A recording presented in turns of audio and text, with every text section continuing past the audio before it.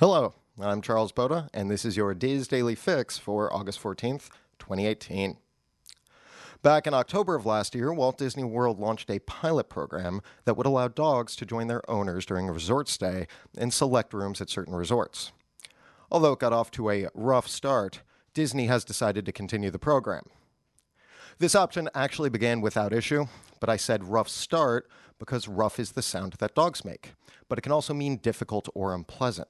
So my intent was less to reference complications with this new program and more to use clever linguistic skills to structure the sentence in a manner which brings to mind a canine theme. I think we can all agree that the pun and its subsequent explanation was well worth it. For Walt Disney World resorts, Disney's Art of Animation Resort, Disney's Fort Wilderness Resort and Campground, Disney's Port Orleans Riverside Resort, and Disney's Yacht Club Resort will feature a combined total of 250 rooms, which will allow for up to 2 dogs traveling with their guest. Disney's Fort Wilderness Resort and Campground will remain pet-friendly at the campsites and cabins. An additional pet cleaning fee of $50 will be added to the room rate for Art of Animation, Fort Wilderness, and Port Orleans dog-friendly rooms, while the Yacht Club fee will run a full $75. Dogs will be greeted with Pluto's Welcome Kit, which includes a mat, bowls, a pet ID tag, courtesy plastic disposable bags, puppy pads, and dog walking maps. Additionally, rooms with a dog staying in them will receive a Pluto-themed Do Not Disturb door hanger to notify hotel staff that there is, in fact, a dog in the room. Dogs staying in designated guest rooms are not allowed in theme parks or public spaces such as pools, restaurants, and recreation spaces unless they're service animals. Additionally, pets are expected to be leashed, properly vaccinated, and well behaved. If your pet can't behave, maybe it's best to leave them in the barking lot. The Walt Disney World Resort does not offer a specific area for dogs to bark in, but as theme parks and hotels have a parking lot for humans to store their vehicles, I thought, hey, park kind of sounds like bark, another sound dogs make. Wouldn't it be funny if that was a thing? The Disneyland Resort and 4 unions representing 9,700 cast members recently reached a contract agreement which would raise the minimum hourly wage for those employees to $13.25 immediately and then to $15 beginning next year.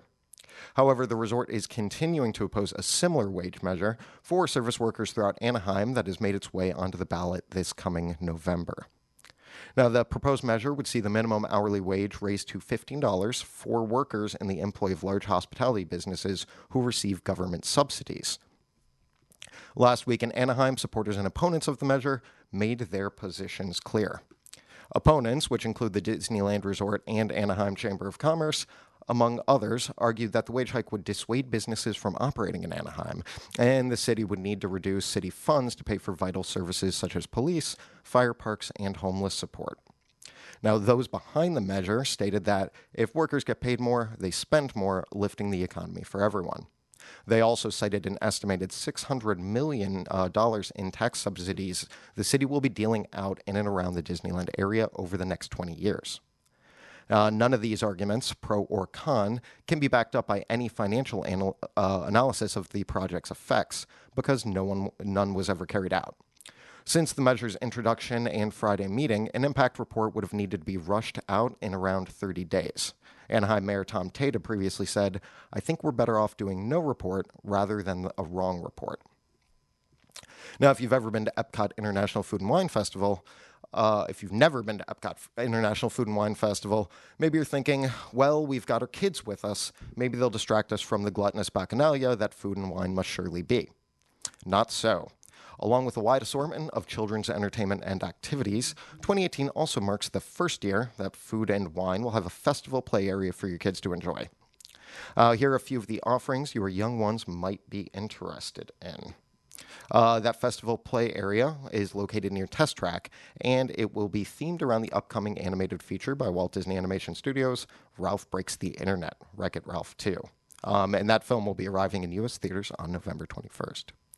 The Junior Chef Kitchen is a complimentary culinary experience at 11 a.m. on Sundays in the Festival Center that will let children cook and, most importantly, eat in a family-friendly environment. Guests can sign up at the Festival Center on Saturdays and Sundays, and there is limited availability.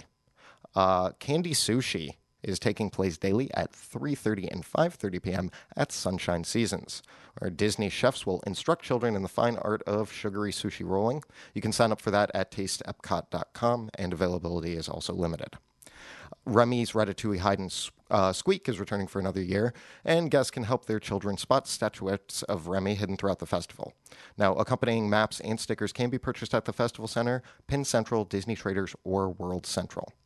And lastly, there's the Disney Du Jour dance party from 5:30 p.m. to 9:30 p.m. at the Fountain View stage on Saturdays and Sundays, where kids can meet Disney friends as they dance, play games, and enjoy a concert from a Radio Disney special guest. All right. Now, my girlfriend says we can't get married until I stop explaining all my jokes, but when that day arrives, I have wondered what a real-life Disney wedding entails.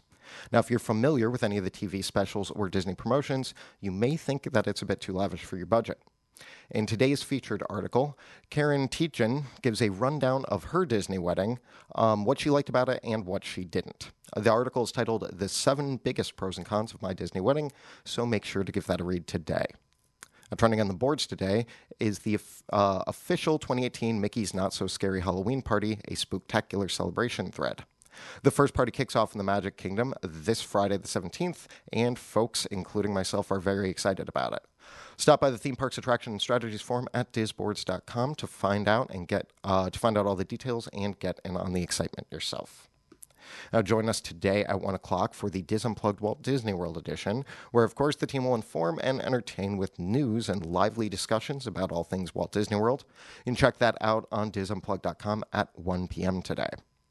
For your weather today, Orlando will have sunny skies with scattered afternoon thunderstorms, a high of 91 and a low of 74, with a 40% chance of rain. And you're looking at pretty similar weather tomorrow as well. Now, those in Anaheim today will see sunny skies with a high of 87 and a low of 68.